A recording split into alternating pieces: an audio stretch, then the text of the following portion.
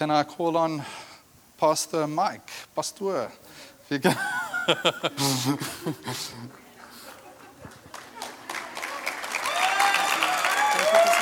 Yeah.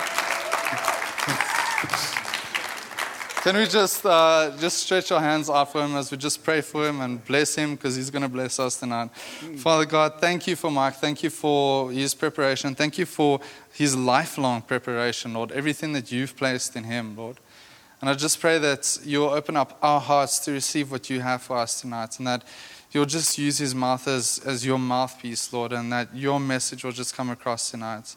And we bless him in Jesus' name. Amen. Amen. Thank you so much. Sure. Good evening, everybody. Hey, I'm so happy to be with you guys. You guys are fun, eh? You guys are so much fun. This is really cool. There's a year-long focus at Hatfield Christian Church. I'm saying a lot, so it must be because I'm tired. All right, there's a year-long focus at Hatfield Christian Church, and I get this crazy privilege of introducing it to you guys. Wow. So you ready? Like, here's the drum roll. This year, we're going to have us a love revolution. Yeah. Now, a love revolution is the graphic up. Sam made that graphic at the last minute for me because he's amazing. And he told me not to say it, so I said it. Don't anybody look at Sam, who's sitting right there. Yeah, we're going to have a love revolution. And it's really cool. Revolutions are neat because revolutions restore order where there wasn't. Right? Whenever a revolution happens, because something's not lekker, and from the ground up, people come and say, no, we're going to make this right. Right? And to tell you what, the Church of Jesus Christ, if it's known by anything, it should be known by love. That's what we should be known by. We should be known by love. And I can tell you lots of anecdotes, and I can tell you studies that were done and all that, but let's rather look at the Word of God. Hey, isn't that probably better? Yeah. So let's do that. Let's have a look. The title of the message is pretty funny. And I'll introduce it like this. In the meantime, you can pull out your devices and swipe with me to 1 John 4. Or if you have a Bible made of paper and leather, how cool is that? So you can open it to 1 John 4. So in my Bible at home, it's on page 874. But I don't know if that helps you. Right, 1 John chapter 4. But here we go. In 1984, yeah, who was alive in 84? Let me see. Show of hands. Come on, be brave. Yeah. Woohoo. In 1984, Terry Britton and Graham Lyle. Do you know these names? Terry Britton and Graham Lyle wrote a song decrying what they perceived to be some emotion that just gets in the way. And they said, why must all these feelings complicate things? And they wrote, what's love got to do with it? And y'all thought it was Tina Turner. What's love got to do with it? Right? All right. So we're going to spend 2020 answering that question. Right? So I'm going to give you a spoiler right now. What's love got to do with it? Everything. Love has everything to do with it. Love, despite what Mr. Britton and Mr. Graham Lyle said, love is not a secondhand emotion. Love is a person. Love is the ultimate expression of the personality of our Father who created us. And make no mistake, love is active. Love is not passive. Love is a choice. Love is a choice. So 2020 is the year of the love revolution. Now see, I wish I had that 80s R&B DJ voice, the love doctor. Because that's how you should say that, the love revolution. But I just can't make that voice. But just imagine it in your head, the love revolution. Right? But let me tell you, before we read in 1 John 4, let's just have a look at the context. Because I tell you, I chatted with Pastor Louis about this on Wednesday, and I'm big on context, but I had never dug into the context of 1 John. Because I love how John writes. John and James, man, you don't have to think too hard. Man, when I read Paul, you see, I got to get a theological dictionary out. I got to work. Man, John and James just put it out there, plain pudding in. You get it. You understand exactly what he says. But Pastor Louis talked to me about the context, and it just took this whole book and put a whole new light on it for me.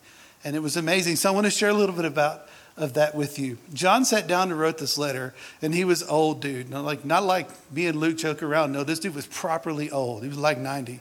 He was for real. He was there, man. He had way outlived the average oak in his day. He was 90 when he wrote about himself. In his gospel, he called himself John the Beloved because it's cute because he's like 16 or something. And now he's calling himself John the Elder, right? And he's writing, I'm old, right? And he was living in Ephesus. It was around 90 AD. And I want to ask you, what do you think the occasion was for this letter? Right? Maybe he's like, yo, I saw this Instagram. Hey, I saw this meme. I got to Instagram it to my peeps, right? Is that why he sent a letter? Was it flippant? Was it just, hey, check out this joke, right? Why did people write letters in that day? Most of the time it was to encourage believers, through difficult times. Sometimes it was to correct stuff. If you read the Corinthian letters, Paul is sorting them out. Right? And Galatians, right? So John had an agenda, but it was the Lord's agenda. It was the Lord's agenda. And John was writing, and there were two things going on. And one of them I had never thought about till Pastor Louis pointed out this morning. It was really cool. He's writing during this transition. Everybody that was first generation Christian was busy going to heaven. Right? So when John says, I'm the elder, John's like, yo, man, all my friends with Jesus, and I'm just here with all you young people.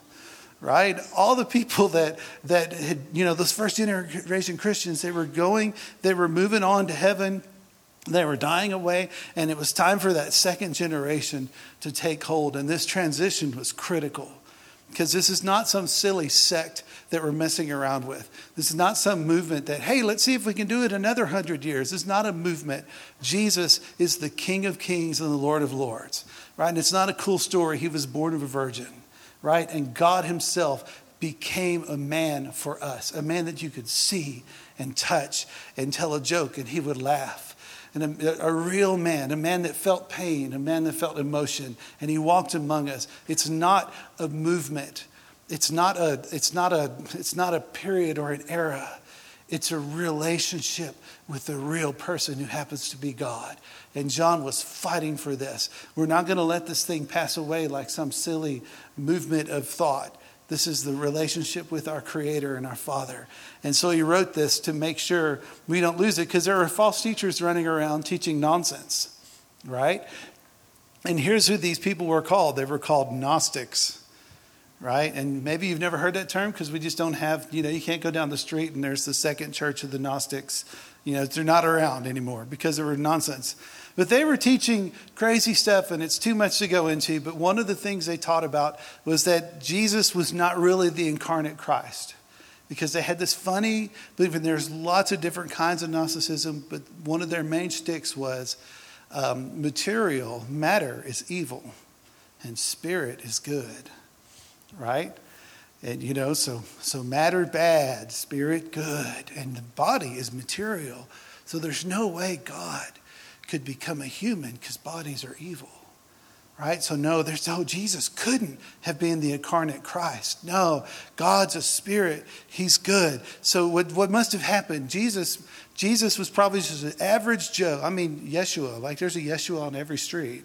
It just means Joshua, right? How many? I have at least 3 friends named Josh, right?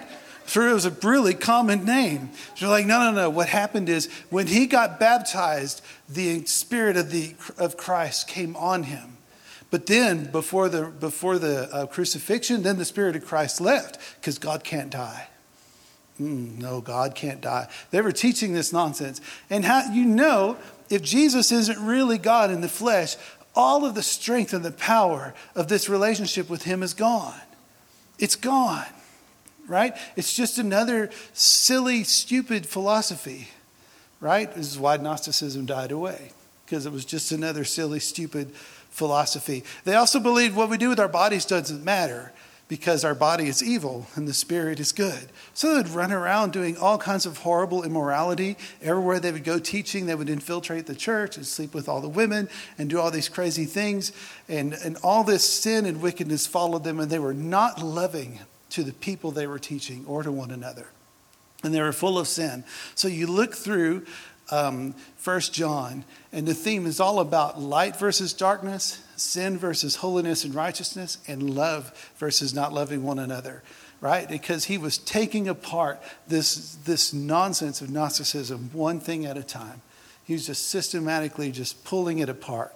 And it wasn't even very difficult. He only needed 5 chapters. Right?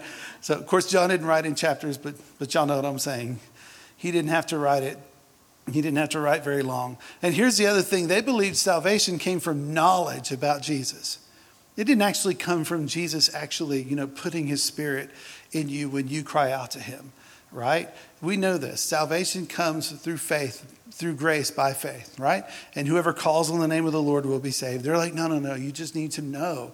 Knowledge is what gives you salvation, because since knowledge isn't material, it must be good, right? Isn't it nonsense?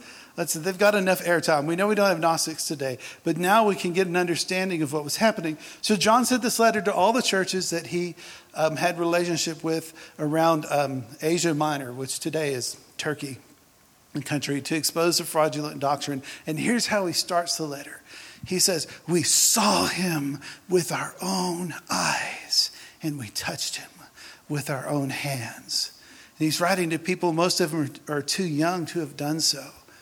Right? We saw him. This is such an important thing as we look in 1 John 4:7. Please remember this.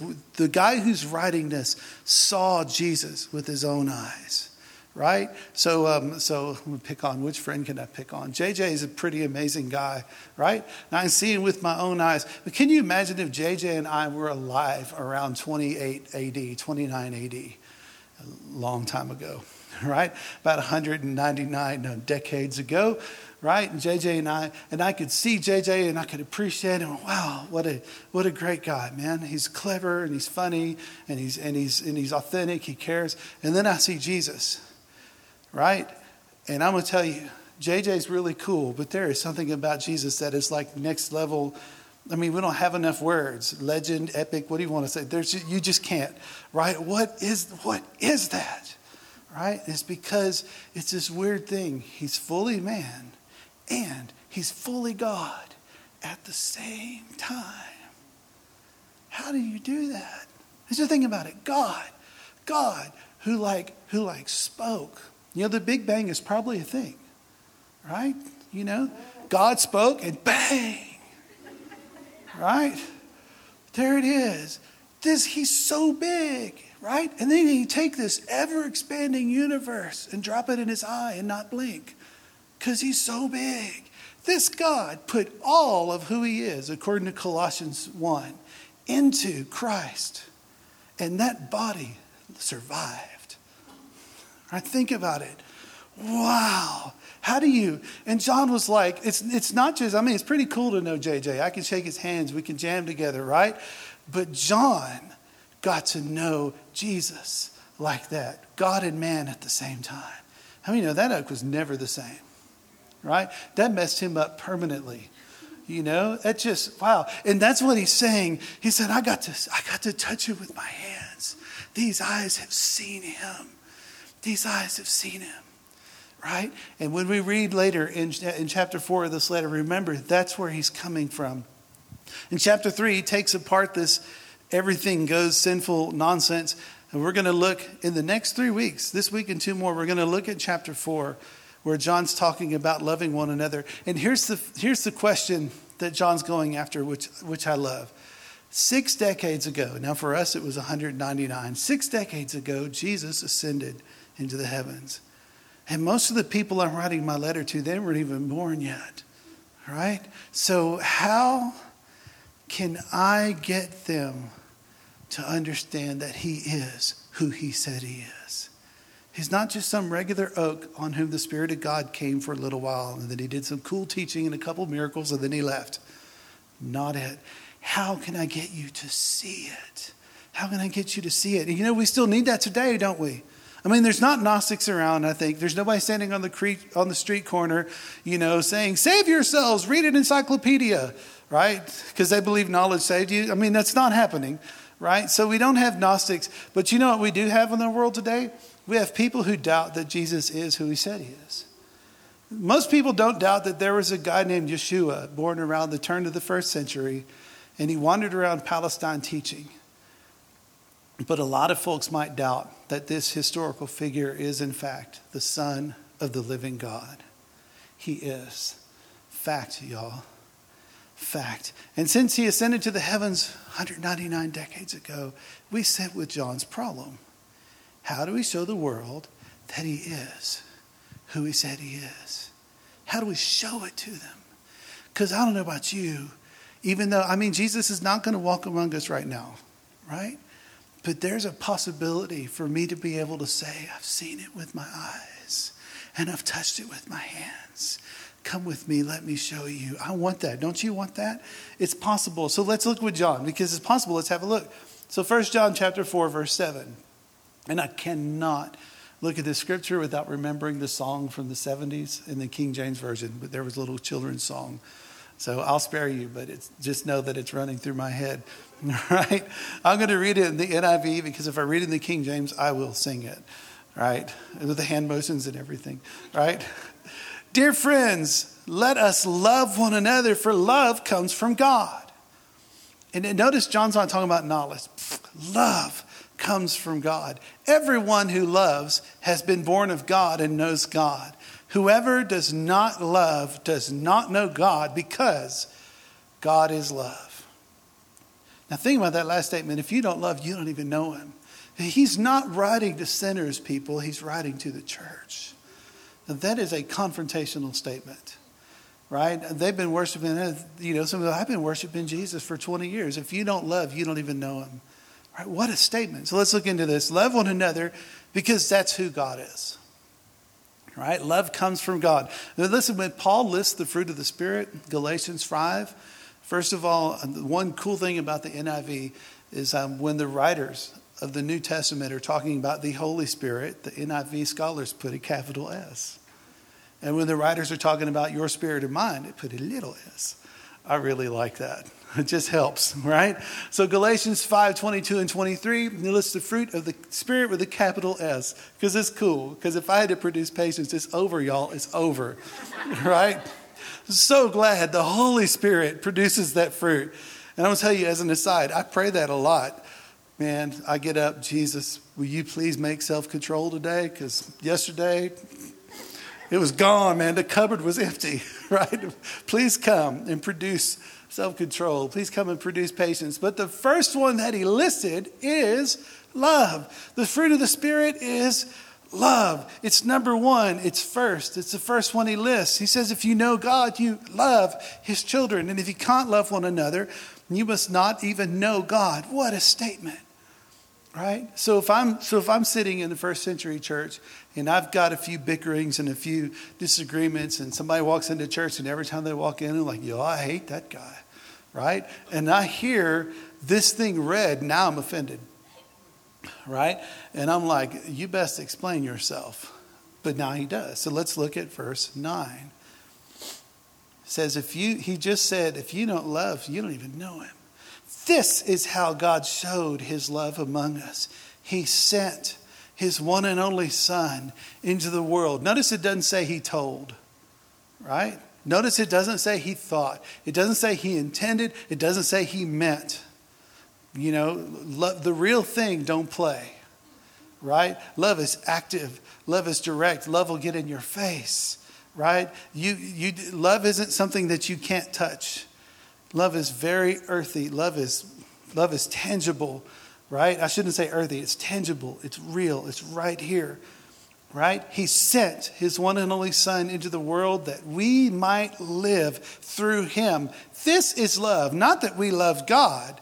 And now I'm the guy sitting, I hate that guy. And like, I do too love God, right? This is love. Not that we love God, but that he loved us and sent his Son as an atoning sacrifice for our sins.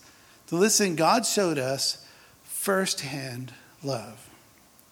Firsthand. I love when I saw the title. You need to preach. I got an email. Can you please preach this night? It's great. Here's the title. What's love got to do with it? I was like, oh, how awesome. Right? Because I know this passage. The love is active. It's firsthand. right? And the writers that wrote this thing, they said, what's love but a secondhand emotion? No. There's nothing second about love. There's nothing at all second about love. He's saying look how God gave his one and only son just so that we could live.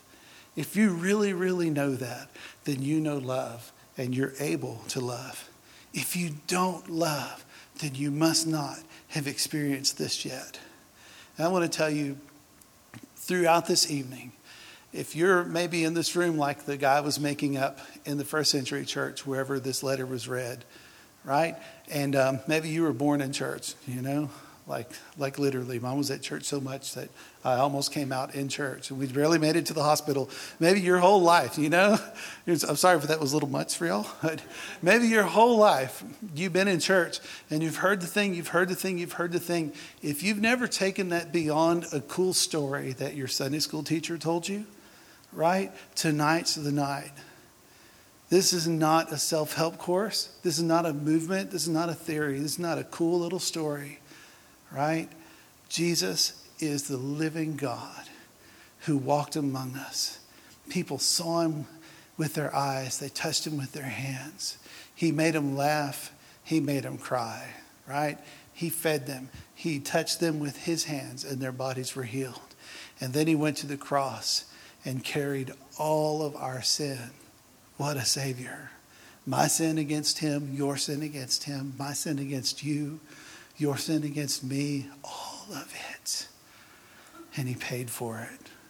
And he's so much cooler and tougher than Clint Eastwood or who's the guy that we tell the jokes about now, Chuck Norris. Because he did all that and he said, it's finished.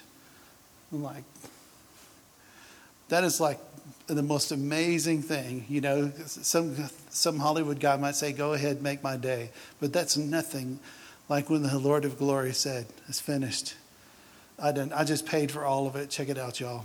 I just paid for all of it. And then he rose from the dead. Not a cool story. Fact.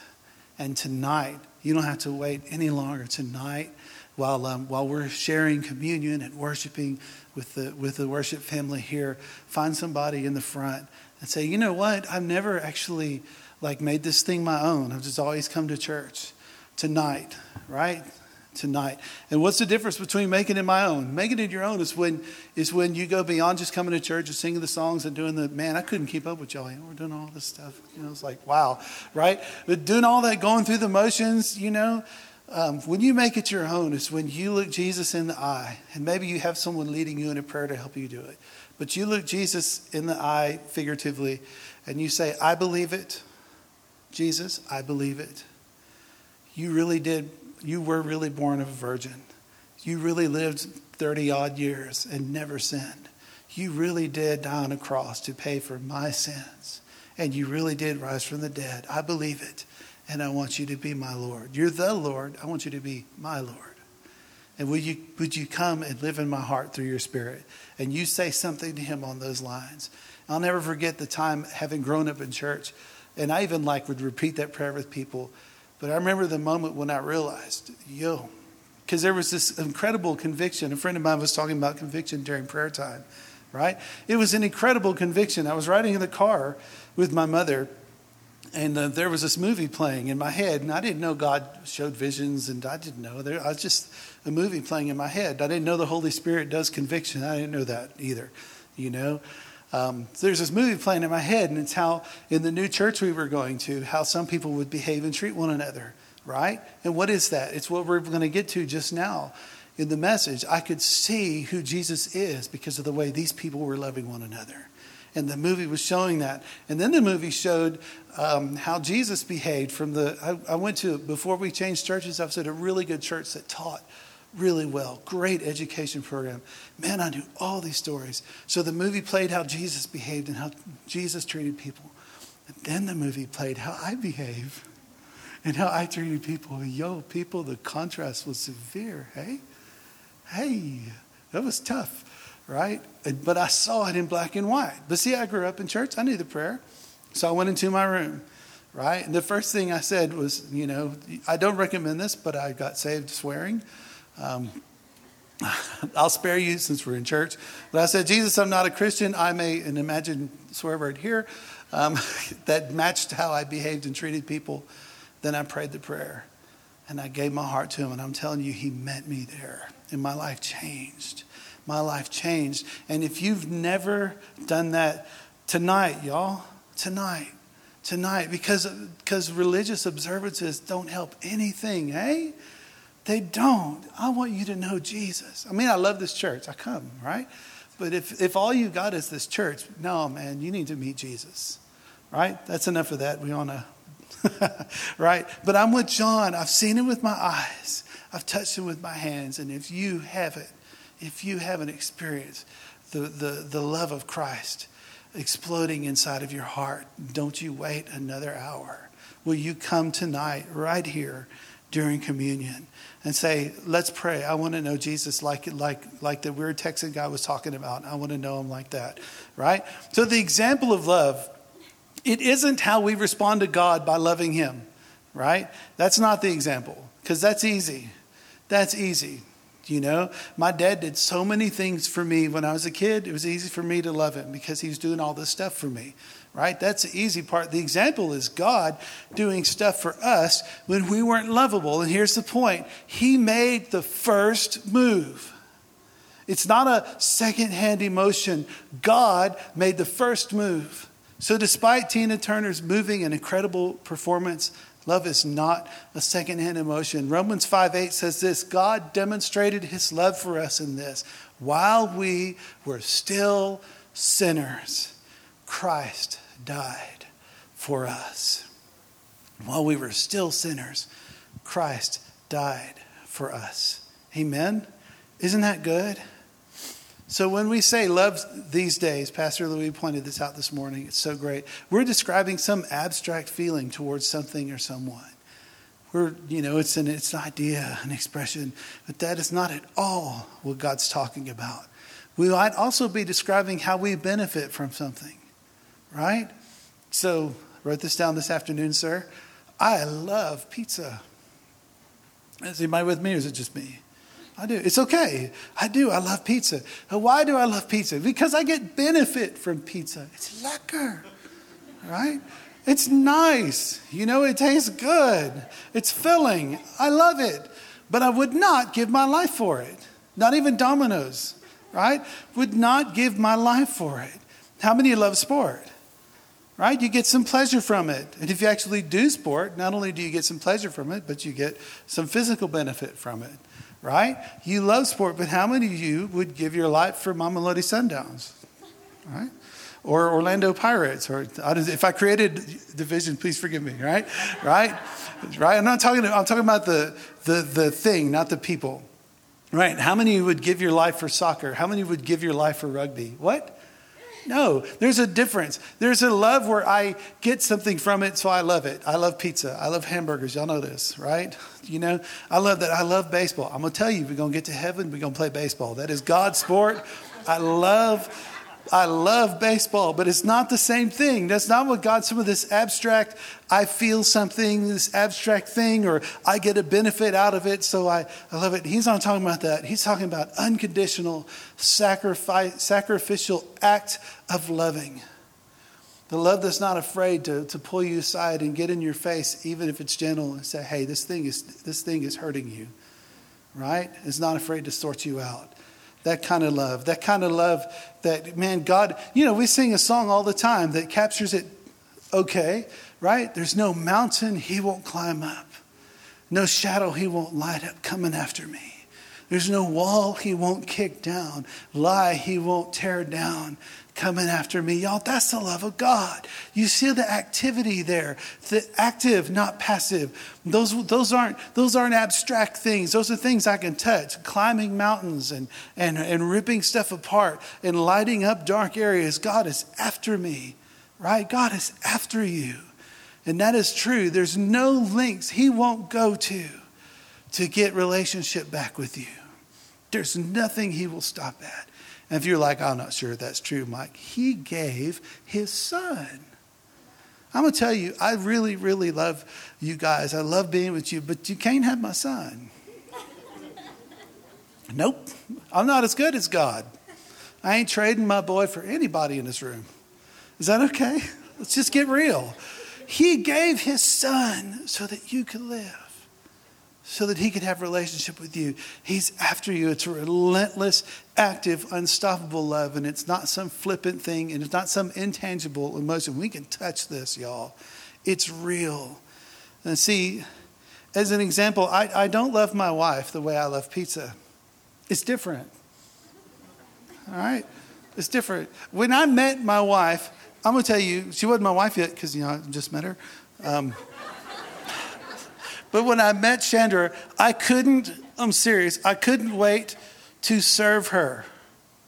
And we don't think about it in those terms. We think, you're insecure and young and stupid. Would she say yes for I asked her out? We're thinking all these things. But deep in your heart, I want to serve her. I want anything, right? So it's, hey, can I carry your books? Right? Or she's walking around campus one day and was trying to chat to people. And I was like, she hardly knew my name. I said, hey, what's going on? She's like, well, my mom needs to move from this house to this house, and we don't have a vehicle. We don't have anything. And I was like, so I'm looking for 2 people. And I was like, I'm going to go get my friend. You just wait right here. I'm coming. Right? I couldn't wait to do stuff for her, anything at all, because I wanted to serve. What is that? Because love isn't some silly emotion or secondhand this or abstract. Love is active. Love does stuff. And she didn't know it yet, but I was done. I was head over heels. The moment I saw her, man, that long dark hair, them chocolate brown eyes, it was over. I was done. And it was like any act of service, anything I could do for the privilege of having her in my life. Y'all know, fellas, right? We go to great lengths. You know what I'm saying? So I found the first guy in the door. He's like, what's your name again? Chad, you got to help me come move this old lady. I said, why? And I said, because there's a girl. Come on. He's like, oh, I get it. All right. Yeah. Hey, the favors I owed that guy. But it was worth it. Right? It was worth it. So what does that mean for us? When John has said, if you don't love one another, you don't even know God. This is love. Not how we respond to him because of what he did for us. Love is what he did for us. That's love. Look at the lengths he went to. Look how he came for us. That's love. What does that mean for us? If we know God, we love like he does. First. Not waiting for something to be earned. Right? Matthew 5:44, Jesus said, I'm going to tell you, love your enemies. Bless those that curse you. Do good to those who hate you. Pray for those who despitefully use you and persecute you. Right? And everybody sitting there on the mountainside who's teaching, they're like, yeah, this oak is nuts. What? You want me to love who? Now, here's why I bring up that verse. If that's how we're supposed to treat our enemies, how are we supposed to treat those that's our brothers and sisters in the church, and not just in this church? I'm going to tell you, if someone's going to XYZ church down here that believes in Jesus, or ABC church over here, or 123 church over here. Thank you, Michael Jackson, for those names, right? If anybody's going to those churches, guess what? That's family. That's family, right? If we're supposed to love our enemies, how are we supposed to treat them? How are we supposed to treat them? Here's some examples. Don't wait for an apology when someone sins against you. Forgive. Right? Is that okay? Yo, it got quiet. It got quiet. I could hear Luanda saying, shots fired. Right? Right? Don't wait for an apology. Forgive. Right? Here's some other ways. And I've had this happen to me before. When a family goes through some kind of profound illness, somebody's in hospital for long, right?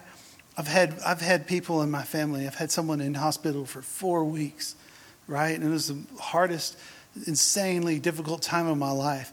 And you know what? We had been in South Africa for less than 4 months, right? We knew 15 people, right? So, but this church, there was some life group, and every night for 4 weeks, people we do not know brought meals to our house. so that we could spend time being with our family member in hospital. Y'all, it wasn't a couple, it was 4 weeks. And what had we proved to anybody in this church? Nothing.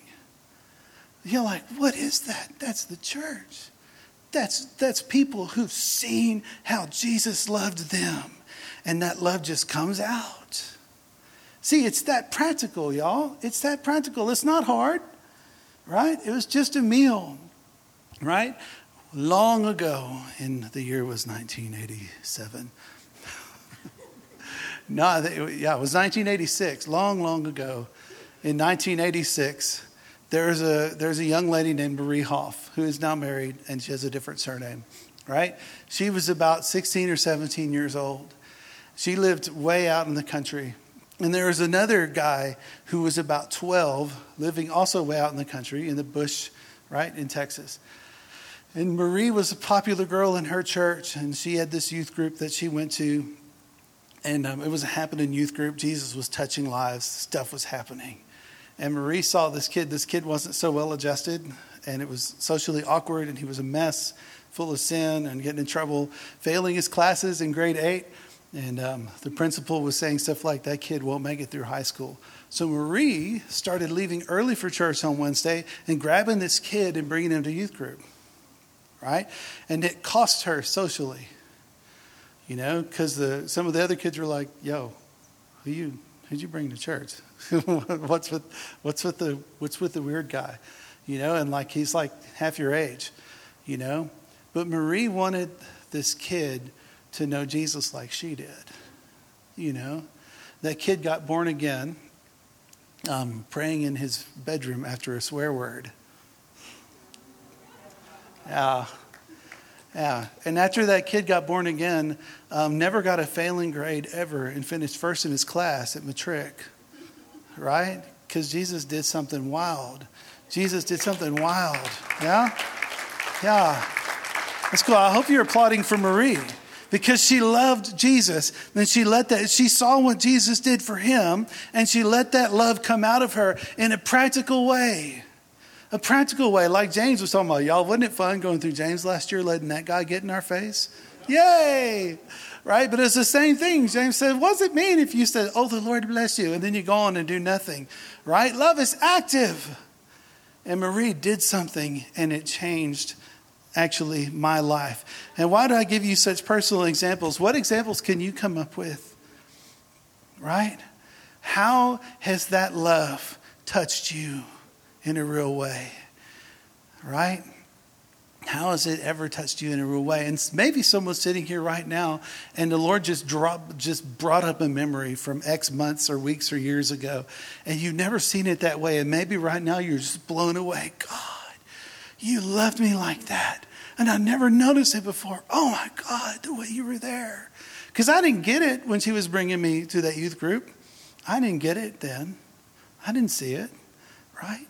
Maybe you can see that. Or maybe some of you are sitting here and you're like, oh, I can do this, and I can do this, and I can do this. And listen, here's the deal. Jesus ascended into the heavens 199 decades ago, right? I mean, that was so many music eras ago, it's not even funny.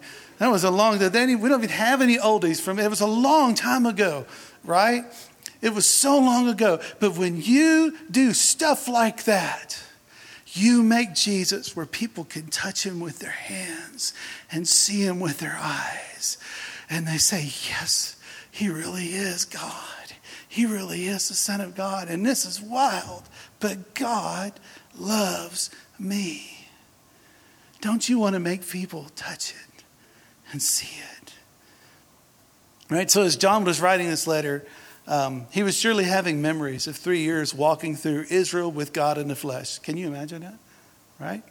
He was remembering things that made Jesus laugh, things that made Jesus cry.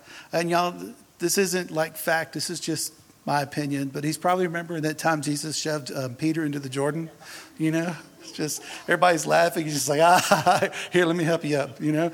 Right? Because Jesus was not sour. I mean, children were attracted to him. Have you ever seen children run after a sour person? Jesus was fun, y'all. Jesus was happy, right?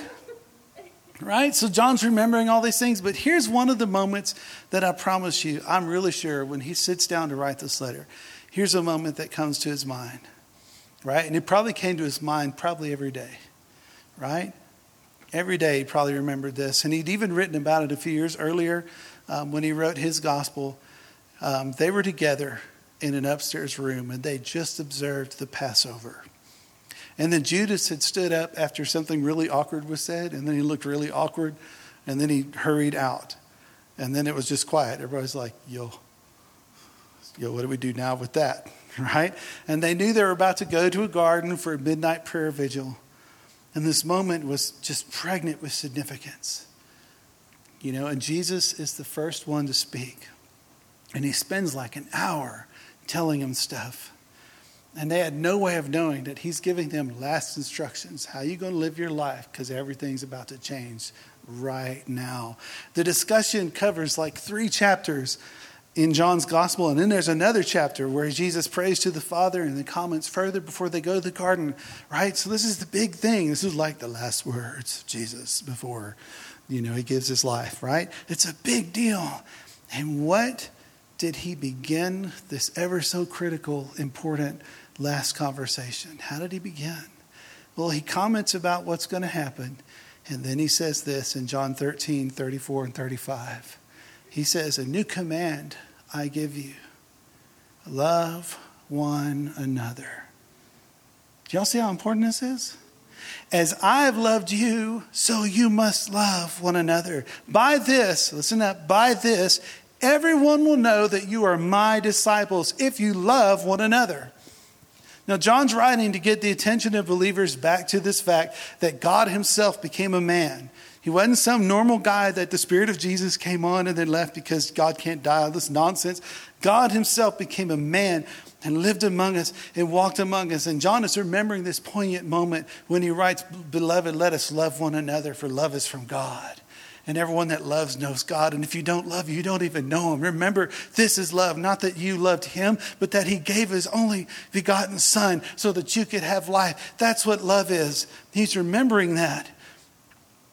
And when Jesus said, this is how everyone knows that you've been with me, not the knockoff brand, me, not a cheap facsimile, me, not some normal human on whom Jesus, the Spirit of Christ, visited. Me, God himself, made flesh. This is how everyone will know that you have been with the living God in the flesh. You ready? Love one another. This is the proof. And John's remembering that. And he's saying, love can be touched. I've seen it with my eyes. I've touched it with my hands. Real life love can be touched. And if you want people to see who Jesus is, love one another like Jesus loved us.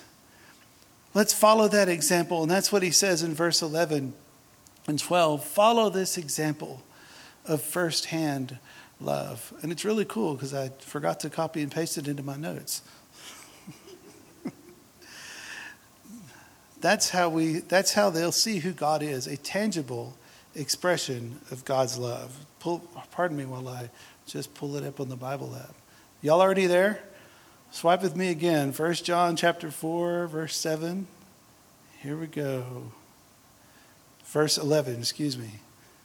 Thank you for your patience. Dear friends, since God so loved us, and by so he doesn't mean so much. He means since God loved us like this, right? We also ought to love one another like that, in the same way. No one has ever seen God. Now this is funny because earlier John said, I've seen him with my eyes and I've touched him with my hands. What's he talking about? He's talking about Father God in heaven. No one's ever seen Father God in heaven, but we've seen Jesus, right? No one has ever seen God, but if we love one another, God lives us. God lives in us, and his love is made complete in us. His love is made complete in us. The New Living Translation says it beautifully. His love is brought to full expression in us. Full expression. God, I want the world around me to see it. I want the world around me to touch it. When you go to work tomorrow, do you want others to see and smell and touch the authentic love of God? Hasn't he changed your life?